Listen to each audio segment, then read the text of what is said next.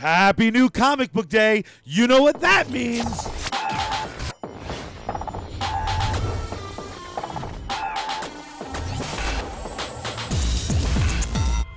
Welcome to a new episode of U.S. Comics Cast. I'm still getting over being sick, but you know who isn't sick? My sick brother and CEO of U.S. Comics, John Rivera. Wait, so I thought I wasn't sick? I don't get it. No, you're like the cool version of sick. I'm here once again with the COO, the potato roll to my low sodium, low sugar, low fat, tasteless, starchy turkey dog holder, Charlie Rivera. Your intros are always much better than mine and only take one take. I am always very jealous. One take Johnny, that's what they call me, baby. But not in like a dirtbag way, like you worked on SNL and Bill Murray had to replace you because you were difficult. In like a cool way. No, that also. The other way also. That would be amazing if like Bill Murray replaced someone like next season on SNL because they were more difficult than Bill. Yeah, there's this new hot kid on the market, Bill Murray. Maybe you heard of him. His skin is terrible, but no one cares. He looks like if an ashtray came to life and started walking around. Bill Murray, I think. Oh, brother. How's this comic book day treating you? I can't complain, man. I clearly feel and sound better than you. So just by using you as my jumping off point of reference, I can't complain. Nice. That's good. At least I contribute. That's the most important thing. I'm sitting here in front of a stack of comics, and of all things, you and I were talking on last week's episode about the glory of Foggy Nelson. Season 3 of Daredevil's on Netflix now. I had to go and grab a couple Foggy books. So I wound up grabbing at this local shop we have. They sell old kind of beat up issues for kind of pennies on the dollar. Nice. So I was able to get a full little run of when Foggy decides to go for District Attorney. Thank you very much. You're welcome. And I got through the first issue while we were kind of setting up. And damn, Foggy's just as good as we kind of agreed he was. I want a Foggy book. It would be kind of boring, like just law talk, but I would read it. You know, it's like a comic book version of NYPD Blue or Law and Order or something like that. You know what? And there's an audience for that. So they have at least one sold. Yeah. For the record, that was my idea. So if any executives are listening and I see a Foggy comic book hit the stands, I'm going to be pretty pissed. Amazing. This week, here's what I brought to the table. I'm flipping through these back issues, and I found a whole stack of when New 52 did those, I think they're called lenticular covers, where you like move them and the image changes. And like a holographic type thing? Kind of. Not quite a hologram, not like the old giant-sized X-Men that I was able to get at Caldor. Inexplicably in a rack wrapped in plastic with 4 other books that had nothing to do. 172 pages of comic books for 99 cents. Exactly. It was amazing. I didn't know what the stories were. They were all middle issues and made no sense, but I read them front to back. It got me thinking, what tropes, what kind of common mainstays in comics have come and gone or reared their ugly head that just won't leave. So I figured this week we would kind of just talk about the things that drive us nuts, the things that maybe we still love. Because even something as simple as those lenticular and hologram covers, I was just reading that comic book sales digitally haven't really cannibalized physical sales. The only thing I can think about that is either they're just completely two different audiences. There's the guy who wants to read comics on his phone. There's the guy who wants to read. There's the girl who wants to read, comics on her tablet or her computer. And then there's people who want to. Computer is fine. I want anybody who reads comics on their phone to just end this podcast right now and go think about your life. Well, I've done it. It's actually kind of cool because the apps do panel by panel. Yeah, but so do the computers and the tablets. I mean, your phone. Even if you have the big like Apple Extreme or the Samsung were better than Apple II. You're still looking at things very small. I'm pretty sure the new iPhone is like 18 by 24. Yeah, like it is a big screen, bro. All right, I take it back then. I'm sorry. Fair enough. Sorry, Apple. But the other thing I was thinking was maybe again the physical owner. So we can even start with lenticular. I do think it's cool. When I was kind of trying out the New 52, I was along with them while they were trying to do it. New 52 for a long time was kind of they brought back their old campaign, Hold the Line at $2.99, but the lenticular covers were $1 more. But there was you couldn't buy a regular cover. So suddenly my purchases went up considerably because I was kind of force-fed lenticular covers. They never do anything for me personally. They don't amaze me with their transition. It honestly comes from the same place where a lot of my issues stem from covers, because usually the cover has nothing to do with the book inside, which drives me absolutely nuts. So a lenticular cover is like, oh, Superman's fighting Raphael the Ninja Turtle. It doesn't happen in the book, but isn't this lenticular cover cool? Give me Lying $4. Son of a... Right? It is just kind of lying with the fanciness. What are your feelings on those kind of fancy 3D hologram goofy covers? Well, you know what it is. Looking at it from a purely business sense, the reason, I mean, there's always in comic book world, publishers don't do things just for no reason. Just like they do for hardcover fiction novels and really across the board, it's all about catching the purchaser's eye. So you have a ton of comic books on the rack with only, say, the title card, the title of the book sticking out from behind reams of comics. The name of the game is to catch your reader's eye. So when they started doing those holographic first covers in the 90s, and then obviously with the lenticular covers now, to even the kind of gimmicky have your own cover drawn on issue number 8072 of Batman. It's really all about distinction, having that comic stand out from the sea of other comic books, and having somebody put their grimy mitts all over it and make that purchase. Now that being said, there's a little bit of a difference, I think, between the eras, just like there is you and I.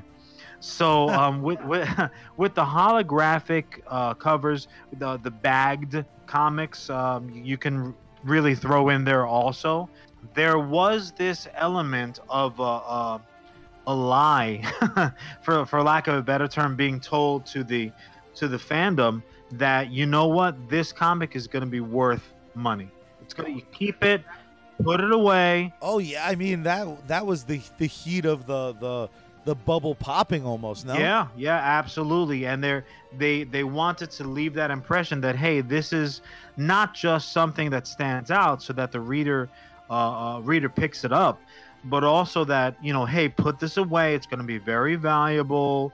It was like the untold untruth, so to speak. And I think that had to do a lot with it. But ultimately, what it really did for you and I and all the other numbskulls that line up on Wednesdays for the new comics is it really just drove prices up.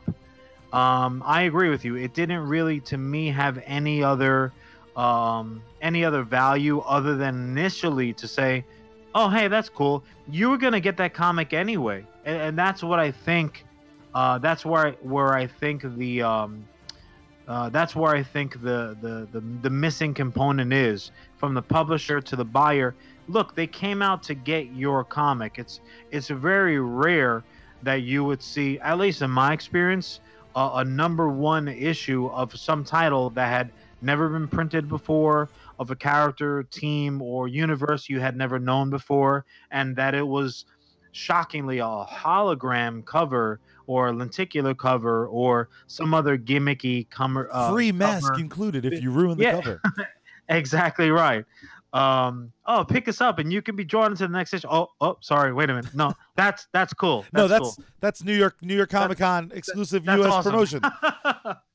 But yeah, for me, it was really just It was just an aside. I was gonna buy that comic anyway. I would much prefer if they had a plain cover where it's actually indicative of the comic book body that you're about to read No than one does some. that. Yeah. No one. That's a whole different thing. That's just, we'll double back to that at the end. Put But a pin in it. to my knowledge, and please let us know on Twitter, on Facebook, on Instagram, wherever, in the review section on iTunes. If I'm wrong, please point. I would like to give that company a couple bucks. US Comics Challenge. Exactly, and all that social media is at Read US Comics. One last little comment on these lenticular covers. A lot of them don't work for me. Like the different printing styles, a lot of them, it just looks like a blurry mess to me. The new 52 DC comics were kind of the exception that proves the rule. But a lot of other ones, and I don't mean older ones that were left in the sun and are ruined. I'm talking about premiere quality. I'm just like, what is that deformity on Cyclops' face? Just to double back really quickly before you complete that point, there was also the era of the comic book is like 3/4 of the comic book cover, I should say, is 3/4 normal, but then there's only like a 1/4 panel that's lenticular or What holographic. cheap bastards. And it's like it doesn't talk about sticking out like a sore thumb. What the hell is this green magic blob in the middle of my cover? That still is not telling the truth. That is exclusively cost saving. They're like, Oh, we can yeah, of say it's a course. lenticular cover and save on our lenticular whatever makes that magic happen. You know what's funny about the value of comics, though, is DC backed into it, somewhat pun intended, with their MA, their mature label that they did that Batman comic with, and it was like a jumbo print. But because his Schwanz was in it, that did become a collector's item. Had nothing to do with being, I guess it had something to do with being an MA title, because that's why they felt justified in outlining the boy's shaft. But the fact that then it's not being reprinted, that's a collectible instantly, because there was a limited amount printed. Sure. Here's the thing I'll say about that, and that's a quasi different topic. Something is collectible usually because more people want it than the item or thing exists. It's simple supply and demand. So the issue is really the fact that it's your readers who are going to determine if something is desirable or valuable. Ultimately, the publisher can make a guess and say, hey, you know what, this comic sucks. Let's only print off 500 copies, as opposed to something where they know it's a significant happening or story point, and they're gonna say to themselves, hey, our readership is gonna want this, everyone, so we need to print off 50,000 copies or 500,000 copies or 5 million copies, whatever the case might be. But ultimately, again, it's the readership that's going to determine the value. Do you know how many still sealed Death of Superman baggy comics there are out there in the world? Like you can go 64 on eBay. trillion. Yeah, you can go buy one for $2, $4, less than cover price. You can go buy one of those right now, still sealed up, and they called their shot, but they were just wrong. So it's just I find interesting, and again, much different topic, but I think it's worth kind of setting the seed. What's even the logic? We live in a world where you can reprint a comic. We live in a world now of digital comics. If someone has to read an issue because it's so amazing, there are ways to get your hands on it. I'm so curious what the idea is behind these tremendous print runs. But it seems weird. It's like print what you think you'll sell, or print a little bit less than you think you'll sell, and really have people fight to get it and download it digitally if they have to read it, or set up a pull list so they're guaranteed to have it. It seems so strange to me. But again, a topic for another day. Any tropes, any trends that really drive you insane? Well, again, keeping in mind that I really came up with comics in the 80s, and was a full-blown expert in the 90s. One of the tropes that really drive me nuts are clones. Really? And oh god, whenever even something is inferred to in comic bookdom that clone story arcs or a clone being involved in a storyline might happen, it's an instant turn off for me. I'll happily close up the pages, tuck that comic book away, and never fucking read it again, because clones to me are the late. I mean, I don't know. If in It's the heavyweight I know bout, what you were about to it's say, but yeah. I was gonna say in the heavyweight bout of lazy writing slash artist, clones is in the title card without fail. It is so lame. It is such an easy out for any story arc that you might have going on that has actual ramifications or meaning. It absolutely drives me apeshit, especially for the fact that the cloned versions are never even in the ballpark of coming as close to the original as as you could really ever hope for. Give me any 8-year-old sketching in the back of his vocabulary notebook in the middle of third period English. Give me their version of a character first before some marketing dum dum sitting at the comic book company saying, "Hey, you know what? Let's do this version as a clone, and then you'll have a little something to write about, a little way out of the story crap that you've written for yourself." It drives me absolutely nuts. I hate it.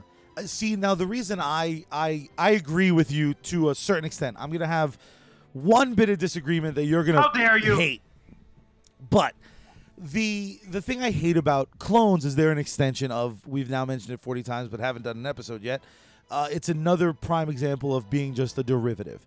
It's having your cake and eating it too. It's like, oh, you like Iron Man? That's like an exact derivative. That's like yeah, a mirror derivative, as it were. exactly correct. I will say though, there's one huge exception for me. And I need to explain it, so I apologize. But the one area where I disagree is Ben Reilly and the Spider-Man clone saga. Oh my God! Now, Spider-Man is like the greatest offender.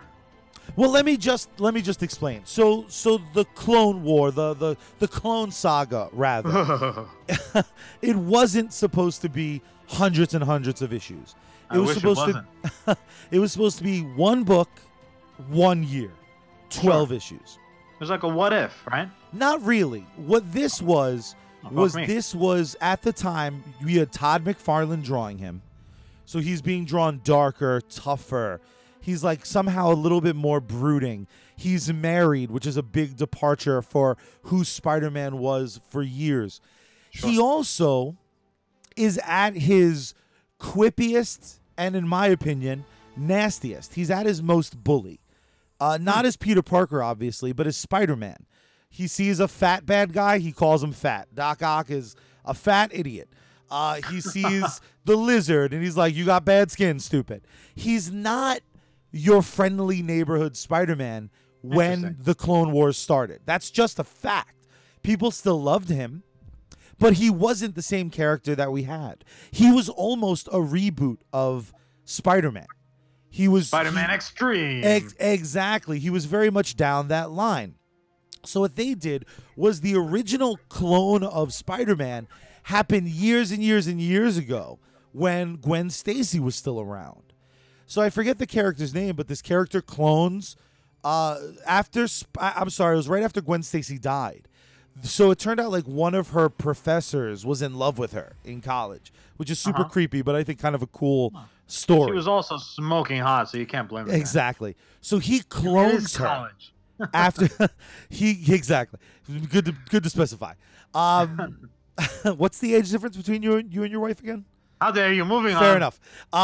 So he clones her. Spider-Man finds out. He's like, what the deuce? He also clones Spider-Man to beat Spider-Man. Spider-Man's clone gets killed in like rubble. So then we go on and we have 15, 20 years of Spider-Man. Again, the years aren't perfect, but we went from old school Spider-Man to now we flash forward to modern era Spider-Man. So the concept was the writers were like, we kind of wrote ourselves in a hole here. Where does this story go? And there were people saying like, oh, he should have a kid. He's now a family man. And they were like, we like that idea, but Peter Parker's not that selfish. Like he has the capacity to be selfish, but if he had a kid and a wife, he probably wouldn't be Spider-Man.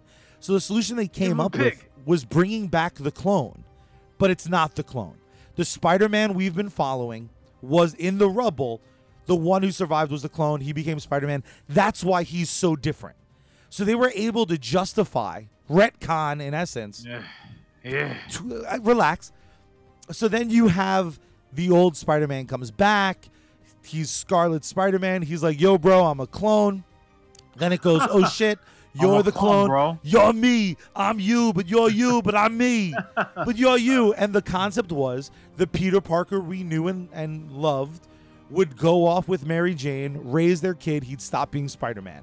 Ben Reilly, who used Aunt May's maiden name and Uncle Ben's first name, becomes the new, he is the Spider-Man we knew from the 70s. And he's back. We're back to basics. He's single. He's fun-loving. He's a happy dude. He is OG Spider-Man. In that concept, that's the only version of a clone story that could have worked. Now, that's not what they wound up doing. They wound up ruining it. Even if you encapsulate that story arc, you are fundamentally changing the landscape of this character. So to me, if I was and I enjoy Spider-Man as much as the next guy. I'm not obsessed with the character like some good friends of ours. But if you took that concept and applied it to Superman, who I am a very big fan of, I would be friggin' livid. Yeah, I would feel so Betrayed? I would disappointed. I would be betrayed. You would have made me feel like an asshole. Excuse me, bleep that out. You would just make me feel like a schmuck for having been a loyal follower of a complete fraud, because I don't want a Superman that's not Clark Kent. You know, in the main story arc. Granted, there's plenty of room for the deviations and what ifs, literally, elseworlds, so to speak. That's where stories like that belong, but they cannot be part of the actual canon. Because if you have two kids with they're standing at the bus stop, waiting to get picked up for school, and they should not have a legitimate debate over who is actually Spider-Man. Obviously you have other ways of putting somebody else under the cowl. So you have your Miles Moraleses, you have your Doc Ock when literally he went into the brain of oh god, I love Peter that storyline. Parker, and there's so many other more interesting, more fulfilling, fair ways to tell these other stories. I could have told that version of a story for you for Spider-Man without resorting to cloning this person or that person. It's just cheap. Once you've kind of to me again, and this is just opinion, obviously. I'm sure obviously you have a very different opinion. You stupid son of a and the listeners they're the same they're mom, welcome dude. to their they're welcome to their own opinions. But for me, you have now created a situation where when I'm reading your book and I see anything of consequence happen, unless it's a standard Wednesday, Spidey fights the Lizard and he captures him and puts him in jail, and okay, I'll see you tomorrow, Lizard. Oh, see you tomorrow, Spidey. That type of situation. Anything that happens that's above and beyond that, including death, it means nothing anymore. You've taken away any weight. Oh, Peter Parker's in jail. Nah, it's all right. He's probably just a clone or something along those lines. You know what I mean? I do. Speaking of, because we agree far more than we disagree. One day you and I are gonna have a long form debate. We're gonna both just read some of the books and see if Don't threaten they me were with a good time. Speaking though of death, has anybody stayed dead No. ever in comic books? Never. It's literally never happened ever. Is Spider-Man the closest? Is it Uncle Ben and Gwen Stacy are the only two, or did they come back at some point? They have come back. We were just talking about it. Well, her clone came back, but Spider-Gwen is a different universe. Did Gwen Stacy proper come back? You know what, the best that I can say about it is no, not yet. Yeah. And his parents have come back, haven't they? And Uncle Ben? Probably, actually. Because I think back to perfect comic book moments, and when Bullseye took Elektra's sigh and buries it through her stomach in the pages of Daredevil in front of Matt Murdock, that is a perfect scene, completely ruined by the fact that she comes back. Of course.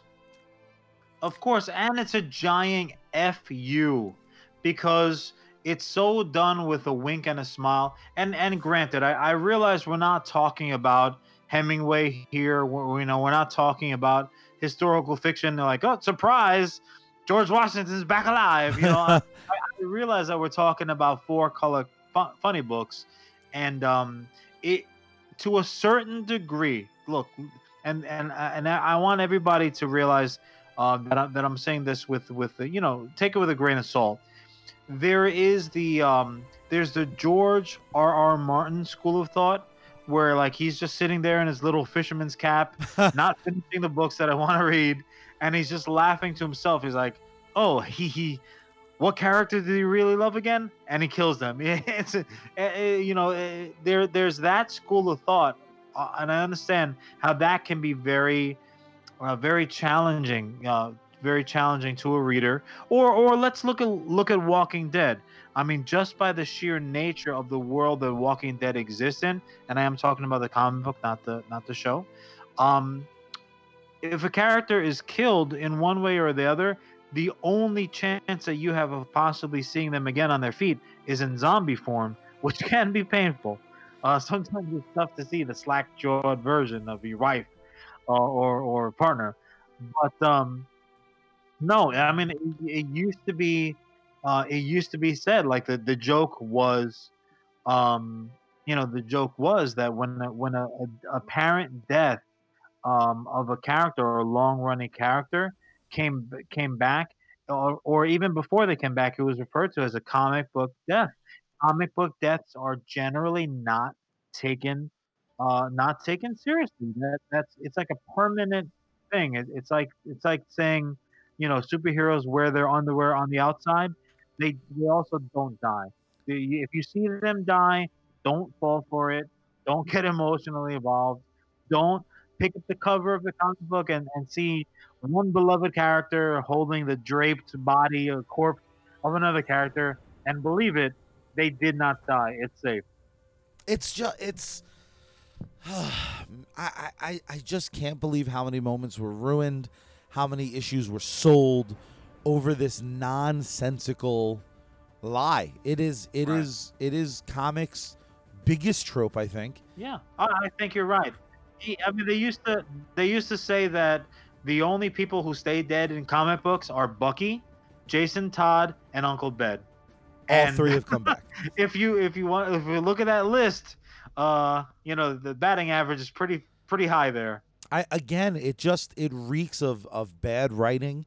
It reeks of companies not having control. It is an easy thing to do. We get a shocking panel. Ooh, Alfred's dead. Free. No, he's not. Free boost in sales. Ooh, Alfred's back. Free boost in sales. Yeah, that's the other thing. It's like the comic book death sandwich. The comic book character dies. You wait. Wolverine is probably the biggest. Holy shit! One. And there were and I not blame. I don't want to have a negative connotation, but I blame, quote unquote, blameless. The movies when when people around the water cooler at work who you've never had a comic book conversation with, but because of the toys that are on your desk at work, Yeah. they say to you, "Hey, I heard Wolverine dies," and then you just have to look at them straight faced and say, "No, no, no, he didn't," and then have to have this conversation, explaining to them that yes, in the comic book pages he did die, but there's more of a chance of you not going into the lottery pool with the rest of the office and then having the office win and then you coming to work the next day as the only employee. The odds of that are greater than that of Wolverine staying dead and us having the same conversation a year from now. It's just not. You can almost. You know what the real conversation is? If something happens in a comic book title that you read and that you're dedicated to, something happens, a character is killed in one method or another. The conversation is not, do you think they'll be back or not? It's more like a literal Deadpool where you're trying to decide, okay, when are they going to back? How long will this death last? 6 months, a year, 2 weeks? That's the real conversation for anybody in the know. Yeah, it's really pathetic. The lack of permanence regarding death, it's even acknowledged. It's become like a self-aware situation in comic books themselves because again I'm a real, since a little kid, a real X-Men follower, let's say that. um when a particular death happened within a comic book, um Professor X made some kind of comment like, in mutant heaven there are no pearly gates, there are just revolving doors, or like Siren when she was thinking about or referencing her father's death, she just flat out did not mourn him, literally saying that, well, he died as an X-Men, he'll be back, it's time to do something different, enough now. It again, I know, and the worst part is I'm sure they have a real tee-hee in the writers' room. Sure. But I think of in all of media, uh, kind of take into account movies, TV, the whole nine. I always bring everyone's attention to this one. Like, well, who cares? The stakes aren't. It doesn't mean that much. One, I of course call nonsense on that. Sure. But one of my favorite comedies of all times is Scrubs. There is an amazing episode of Scrubs where this character is introduced. She's in the hospital. She's friendly. Everyone loves her. She's introduced. They heal her. It's like something not too bad. She winds up getting sick at the end of the episode because of like a bad intern. So the next week's episode, she's dying. She's gonna die. So a character set up in 22 minutes as a C plot winds up being the A plot of the next episode. And the show that has fantasy sequences and dick and fart jokes and is really nonsense has one of the fucking saddest deaths ever. The characters take it serious. I was choked up like a little punk. Oh, I brother. watch that show like once a year. Those episodes I dread. And the Scrubs did it a few times because it's a show that takes place in a hospital. People are going to die. When she does make a cameo in a fantasy sequence when the main character is leaving, bro, I can't help myself. From Oh, I'd say boy. 1 out of every 5 viewings, a single like dramatic tear rolls down my eye. No. It is You beautifully cry like the Indian seeing the garbage on the road. exactly. It is such a beautiful death, and they set that up. Total screen time. She maybe has 32 minutes. And yet comic books with characters who've been around for decades, they won't let the audience really have that. It is a shame. It is lazy writing. It is lazy teams in control, and that's the problem with the rotating door of people in charge. Because how do we get those? It is at the end of the day a business. I think the two can shake hands though, because how none of these people have ever thought to do. It's also my problem with characters never ever aging. Like everyone's forever 30 or 20 based on when we're introduced to them. Right. The one problem with that is you can't ever tell stories from the past. You can't ever have a quote unquote clip show with these Sure. characters where I would love if the X-Men aged even occasionally, if they gave us a 10-to-1 ratio. At this Right. point, we could look back at the 90s X-Men's exploit as a miniseries. Well, what was happening when this Absolutely. other thing was happening? What were the B stories? What were the West Coast Avengers doing this? What were the Heroes for Hire doing during that? Yeah. It's been my big argument for the Netflix shows, and I know Disney's breaking my heart by kind of arguing with Netflix enough that the shows are getting canceled and maybe they'll pop up on Disney streaming. But my argument is there's a lot of meat left on the bones because I want to see what Jessica Jones was doing during the events of the first Avengers. I don't think it needs to be a season, but if you told me there was a 1-hour special episode Right. of Jessica Jones that's happening on that day, I'm watching it, and I'm Yeah, watching there- it as hard as I if can. you're a writer for Jessica Jones and you're listening by the some slim miracle, I mean, absolutely, that is so can so be done well and easily, because if you have a circumstance where I mean, just literally off the top of my head, you have her encounter someone who, oh, I've met that person before, or what have you, and she can kind of flash back to the near future, and here you have Jessica Jones in the same city where the alien invasion happened, and now you can kind of pepper in something like, oh, by the way, viewers, dedicated lovers of our material, this is what Jessica Jones was doing the day of the alien invasion. Do you know how many disappointing erections there are going to be sitting on grandma's couch? That's ridiculous. I mean, it would be so well received. I'm sorry, it just would. You know, and I feel like you could do that exact same thing with any character you decide to kill. Absolutely. And it's fun as a writer. Sometimes it's even more fun to stitch together somebody else's spare parts, and when you do a good job of it, you can really kind of sit back and pat yourself on the back for a job well done. Yeah, man. It The feels only great. the only argument ever is like, well, the stakes are low. You know they survive.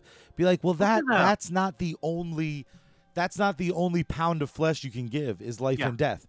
Again, Here's the hint: when people sat down to watch the movie Titanic, they already knew the ship was gonna sink. Yet a lot of exactly, people showed up and bought tickets. exactly right. But again, what can you do? We have to change things from the inside out. All right, so one thing that I have to talk about is and feel free to bleep this out if the language is too harsh, but I have to say that the idea that the art in a comic book is the only thing that matters is pure malarkey. That's right. I'm saying it and I mean it. It's malarkey. It's bull dookie. Josh It's Jolly shenanigans. G. Willikers, even heck, sir. All right, slow down, sir. Slow down with that. Okay, this kid's listening. But yeah, no, I think the idea that the art is the beginning and end of the conversation over the value of a comic book is just completely wrong. And anybody who may say that or even think it silently, they're just wrong. They just don't get it. And one might argue that, you know what, somebody who says something like that just may have never read. It's still called reading a comic book, not looking at the pictures of a comic book. May never read a good comic book, because it's the stories that ultimately you talk about when you're sitting around drawing with your comic book buddies. You don't ever sit around, as far as I know, and say, hey, did you see Spawn 200 today? Oh yeah, the art on panel 72 was unbelievable. Yeah, it winds up being a very strange thing for me, because I think when you're little and you can't read, all you have are the pictures to go off of. So a lot of Sure. people, that's how they fell in love. But you look at a Absolutely. book like Watchmen, that art isn't particularly spectacular. Kingdom Come. Kingdom Come is a massively told, huge story, beautiful, amazing, timely, awesome story, but also, as well as, you have, to my eye, some of the most amazing uh, beautifully rendered art that has, and I mean it, art. It's art. You can put a frame around any one of those Yeah, every panels panel and is hang them up. glorious. I mean, Alex Ross is to call him a master is almost insulting because he's a grand master Yeah. of comic book art, and there are others. He's not the only one, but that is a comic book that is so beautifully rendered, without question. But that being said, if the story was just a stupid, nonsensical, simplistic story, if the writing in and of itself was not par, if the conversation, the dialogue was a duty, then nobody would really be talking about it except for the occasional, oh, you know what was a beautiful comic?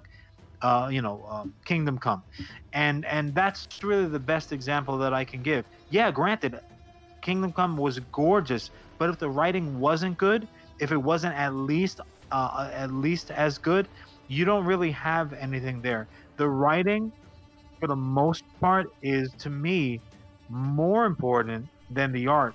And I'm not saying that if you have great writing, then you can have stick men running around and cutting each other in half. But you have to have writing first.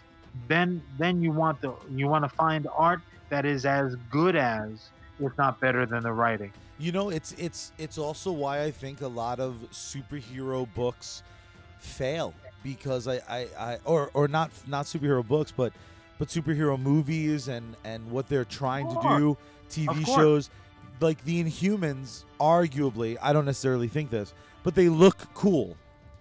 Sure, A lot of course. people like that look, but there's not Absolutely. enough meat on that bone, in my opinion, from what I've read, which isn't a lot because I read some and I was like, pass.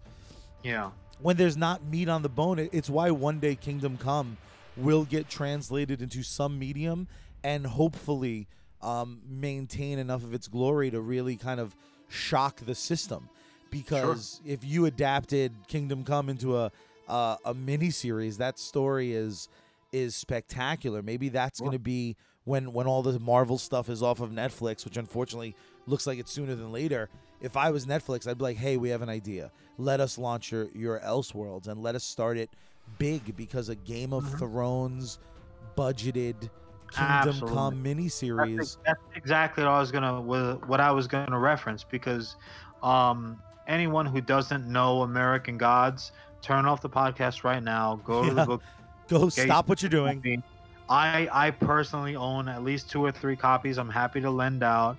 American Gods is one of my absolute favorite books, period. And I'm including that with, all of the Stephen King, all the Hemingway, all the Peter Benchley, all, I'm including that with, everything that I own. It's one of my favorite books and stories. And when I found out that they were translating it not into a movie, but into a series, I could not have been happier, because sometimes there are stories that are just too big to tell within the parameters of a 2 hour, popcorn muncher. Absolutely.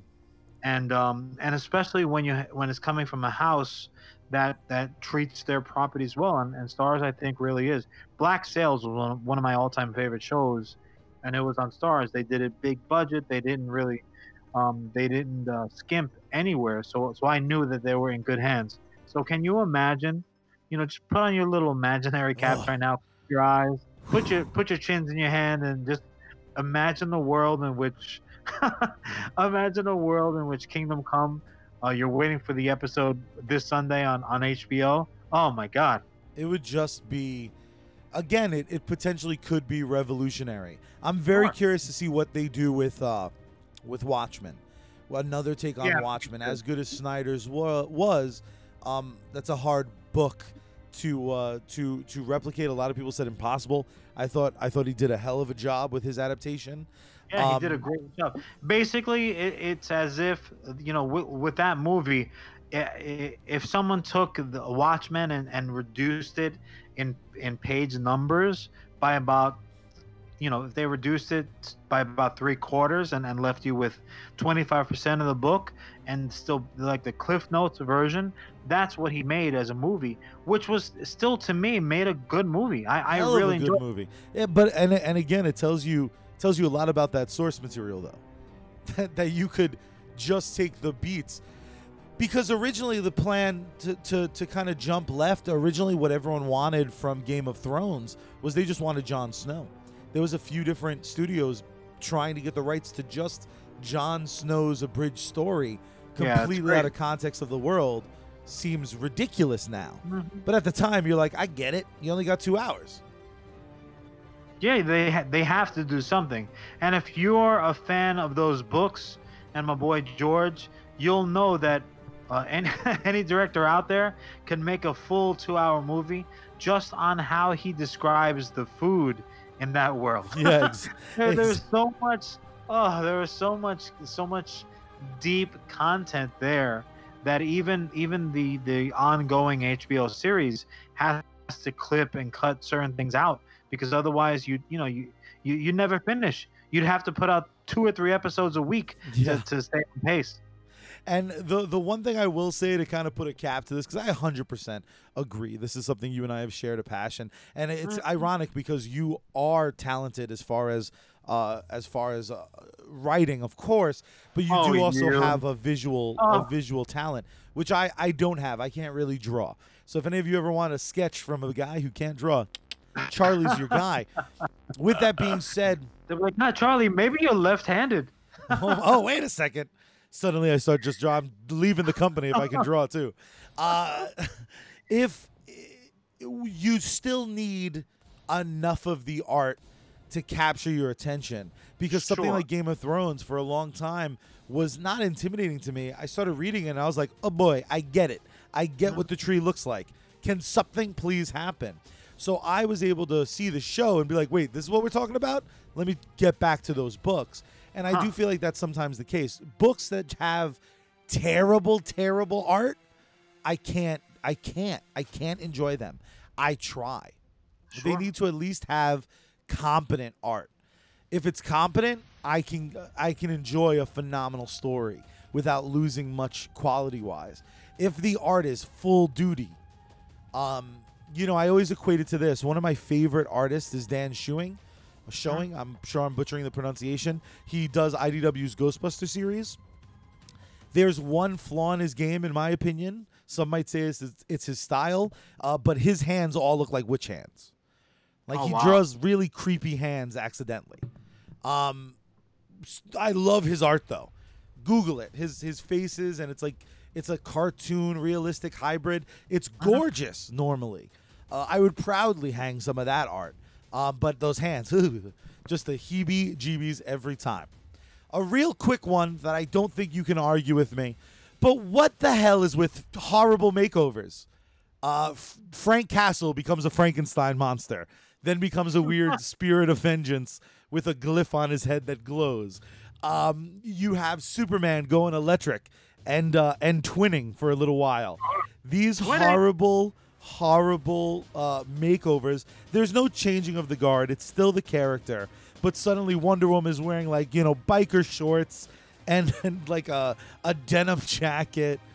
I'm all for people who have costumes that can be justified in changing. I hate armor, let's say, but if Daredevil gets dropped out of a 50-floor penthouse and breaks his ribs and dislocates a shoulder and his knee, you know what? I understand he's wearing a little bit of a thicker costume, but when it's just done because Wonder Woman's like, skirts are stupid, I'm gonna wear biker shorts.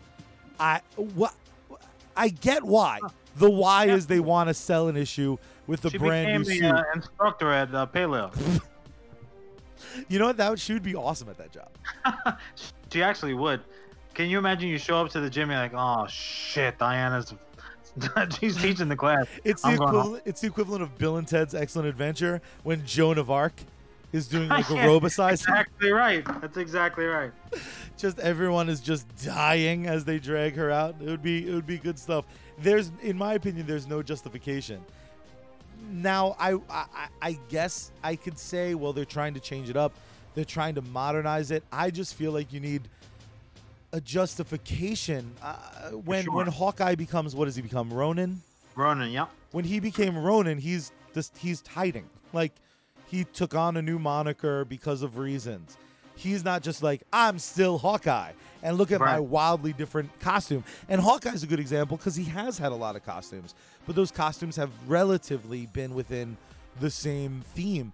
These insane makeovers, and I guess the example I gave of Frankencastle is trying to meet a narrative, but in my opinion, they started with like Teehee Frankencastle, and reverse engineered it. What do you think? Are there any that stick out to you as vast improvements? And again, I'm not even talking about the New 52 where suddenly everyone was kind of in matching armor. That was Right. that was a relaunch. New costumes kind of made sense. I'm talking about when Daredevil went from his yellow and purple to red.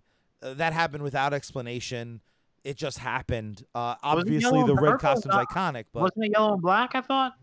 I think they were just trying to describe black without using Oh. blue. So whenever you see like merchandising, they do it literal. So it's like a dark, it's like a washed out plum almost. I'm looking at one of my pops and his eyes are red and the suit is like, it's like brown Sure. purplish. I gotcha. Well, you know what is interesting is I certainly do agree with you. If you give a comic book hero or character any kind of makeover, you do have to justify it. You can't just have it be that they came out of Edna's shop with a new suit just for just because they wanted a new aesthetic. But yeah, I think there absolutely have been numerous improvements to costumes, mostly again because of updates. Off the top of my head, I am thinking about, and we do talk about DC plenty. But Robin as Nightwing, Nightwing's original costume was just pure disco duty. It was it was just terrible. The big ass BG's collar and the chest slit down to his belly button. Pretty bad. You Bad. you just admit one thing about Disco Nightwing. I'll think about it. The guy from the original Superman film that tells Superman that's a bad outfit. You know he would love the Nightwing costume. Yeah, oh yeah, he would love it for sure. That was a costume for an audience of one, and it was that extra. He would potentially a pimp. The only guy, I think, literally him.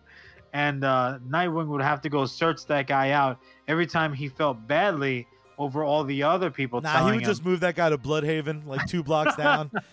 Every night, that's how I would start my night. Like, damn, that outfit is fresh. Just a compliment a day. Be like, thanks, Larry. But yeah, no, I think that I definitely think that costume changes, just for the sake of costume changes, are rarely improvements. Occasionally, though, they are, but always there really should be some kind of a justification, explanation. Again, you're talking to a kid from the late 80s era X-Men, where you got excited when they were wearing new uniforms, like, ooh. Yeah, you know what though? It's here's my one argument, and it's not quite in defense of it. Maybe it's just explaining my point more. If you look at Robin through the years, like Robin proper, not when he becomes Nightwing, whoever has the moniker of Robin, just if you close your eyes and visualize it, what do you imagine? Red chest, green on the bottoms, yellow belt, green gloves. To specify more, and I'm going to use my pops as an example. Every single one of them has a black domino of some sort, has the cape with yellow in it. And I'm looking at the animated series, the 1966 television version, and what's considered the comic book version and the Teen Titans version. The only difference is the 1966, he's just wearing the little panties and they're green, whereas the more comic book version and the animated series version, red panties, green tights. Those little changes, if you look at Superman through his many iterations, when he's a communist in that Elseworlds tale, when he's working for Mother Russia, Red Sun, baby. it's a wildly different suit because it's a gray base, but he still Right. has his belt buckle. He still has the tighty whities on the outside. He still looks like Superman. Right next to him is the new 52 Superman. It looks off. The red belt doesn't fit that mold, and the movie version, which I have on the same shelf with the other ones, again, there's something missing. The blue with the red boots and the red cape and the red ass, it's not enough. That middle really needs that yellow red combo. Even something that took itself as seriously as Kingdom Come, where he has a black replacing the yellow. His belt buckle is like a goldish yellow. It still has that color pop to go with the kind of red. Again, I'm being dismissive of it, but like the red underpants section of his pants. Right. There's something about iconic characters. The X-Men are blue and gold. They have the most freedom, and they still look like the X-Men. Well, here's a counterpoint to your counterpoint. Iron Man has had more armor suits than I think any other character costume change, quote unquote. But he always looks like Iron Man. Well, it's always the gold face. It's always the red predominant exterior armor. So even though you might have the different armors, literally within the same comic itself, he still looks like Iron Man. So I think that there is a way that that you can make variations to a look for a character, but still keep them fundamentally themselves. Yeah, I agree. And I mean, Iron Man is a really well-constructed character that way because it's very justified in the story, too, because even when he's in his aqua armor that's powder blue and green, he still looks like Iron Man because that face is very distinct. All right, brother, we're kind of down to the wire. You get one more trope. Hit us with it. You know what? I think this one goes back for me to something that we have hinted at, and it's really time travel. Time travel is such a game changer in terms of the storytelling, and it's used so willy-nilly. And obviously, again, we are talking about comic books, between the covers of comic books. But even in the Marvel universe, you see now how that's clearly going to be their way, quote unquote, out of the predicament that they've created for their characters. And and not to pat myself on the back too much, but it really does summarize a lot of the things that we talked about today. It means that the snap of death that eliminated half the population of the Marvel universe, it doesn't really mean anything. Even the writers are kind of like acknowledging, like, nah, don't worry about it, kids. It's all gonna be fine. And taking that away from your readership, from your viewership, it really does gyp them of having any skin in the game, because what's the point of rooting for a team if you never get to see the team lose? It's seeing the team lose that makes the team winning mean so much. And I think with time travel, considering that it becomes so easy to undo things that have been done, just for the sake of, oh, hey, what would be fun to look at or play with is this. But don't worry about it. It doesn't really have any lasting seriousness. We can just undo it anytime we want. So right away there, and it's there are so many properties that are guilty of the same thing. Everything from Deadpool just did it most recently. Harry Potter did it. Comic books do it. If you watch certain news outlets in the world, they rewrite all the time. But in all seriousness, I think that really does it short changes your reader or your viewer. I think people are People are smarter than that, and they want a little bit more. There is only one way to successfully do a time travel story, and that's if the entirety of your story is about time travel. You need Yeah. to sit If there, down let and me do let me work. let me just put the caveat out there that if there's a DeLorean involved, then you feel free to use time travel. You have my blessing. And also it's it's the easiest one to point to, but that movie in a lot of ways is a masterclass in telling a time travel story. And there's nitpicky things you can find, Oh, but they sure. sat down and they crafted, at bare minimum, there's no way that those first two films weren't written together, weren't They written with have. the goal in mind. And at bare minimum they needed, at least ideas for a part three. Somewhere came in sooner than later, because part three fits in very, very nicely with part two. Um, and again, not to Well, take yeah. the When the they filmed romance part out two, of it. they knew part three was coming. Yeah, not to take the romance out of it, but everything worth doing is worth really, really planning out. And yes, we can make excuses for things like the Marvel films, which who knew when Iron Man came out that we'd be living up to, we'd be getting to experience this weird Yeah, 10 cinema years later. history. They really did something magical on the back of one phenomenal film that maybe if it was a little bit, maybe if it was just good, we wouldn't have had what we have now. With that being said, whoever first planted that Thanos seed, that's when they should have started planning.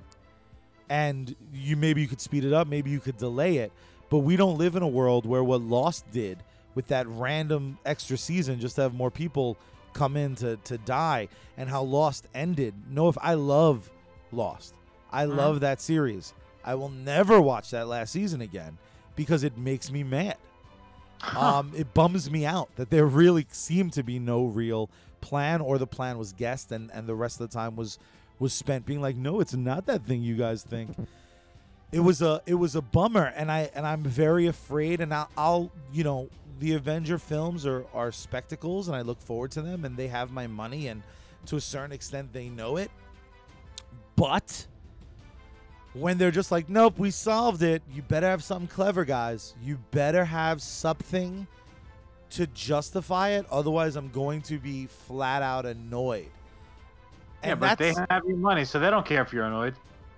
You better, or what, Charlie? What they basically, Marvel is standing in front of you with their arms stretched out, and they're telling you, "Come at me, bro."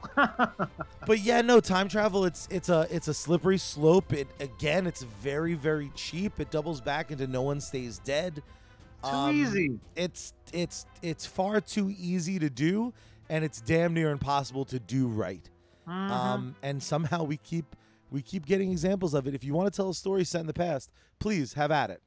It's hubris. That's what it is. People sit down with pen and paper in hand, like, I can do it right. You know what? That's accurate. I like the U.S. comic solution of we're actually gonna have. You're gonna know that what time we're in, at least roundabout. Damn straight. No guessing. Because I have plenty of stories I want to tell, from kind of that don't necessarily fit the current momentum of the book, that I just want to drop in every now and then. There's gonna be a lot of Charlie one-offs.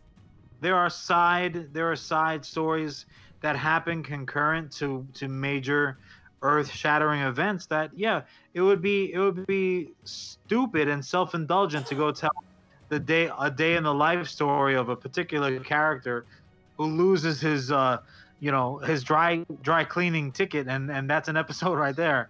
But you know what? That doesn't mean that a story is not worth telling. And but those are sometimes my put it on the side. favorite stories. The world can't be in danger every day. You know what I mean? So sometimes you need smaller adventures and misadventures to occur in your world. Otherwise, the whole thing is just, again, we're talking about spandex and capes and magic and stuff, but otherwise it would just be all nonsense.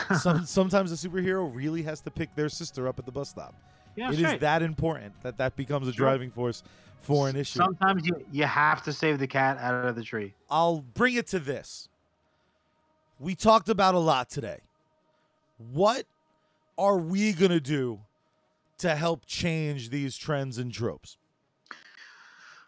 Well, I'm glad you asked me, Charlie. I'd like to stand on my platform really quick. No, sincerely, I mean, we talked about certain things that irritate us or that stand out in one way or the other. So just kind of like the fast version for U.S. comics, we really do address those things first, and while we were world building. So, from top to bottom, if a character dies in the pages of U.S. comics, that character is dead. There's not going to be any miracle resuscitation. There's not going to be any time travel to bring them back. There are no hidden clones of that character, tucked away in somebody's upstairs closet that we can dust off and bring back, months down the road. So look, dead is dead. Again, there's no time travel. There are no clones. Gimmick covers, that's not ever going to be the case. Again, it drove us crazy as readers, so we always promise to never do that.